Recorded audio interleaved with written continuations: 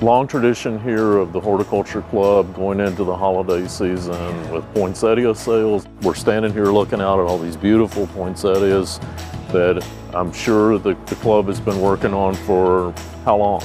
We planted them the Sunday before classes started in August. Okay. It took probably 5 hours to get them all in their respective pots. How easy is it to get a poinsettia to grow? They're trees. Right. They are woody perennials, so they can be very tall, they look like trees, but in order to get the lovely colors, we have to change the light requirement so that they have short days and long nights, because that stimulates the color. So you're a part of the Horticulture Club as well, Robert? That's right. Horticulture Club is a really great opportunity for students of any major studying anything to learn more about how plants are grown.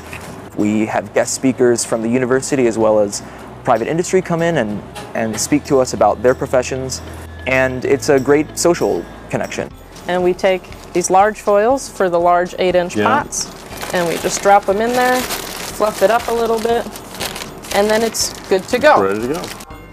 The red goes with the white. See, look. See? Is it really true that poinsettias are poisonous? I've never tried eating one myself. You haven't? No. They look tasty. Just taking a munch?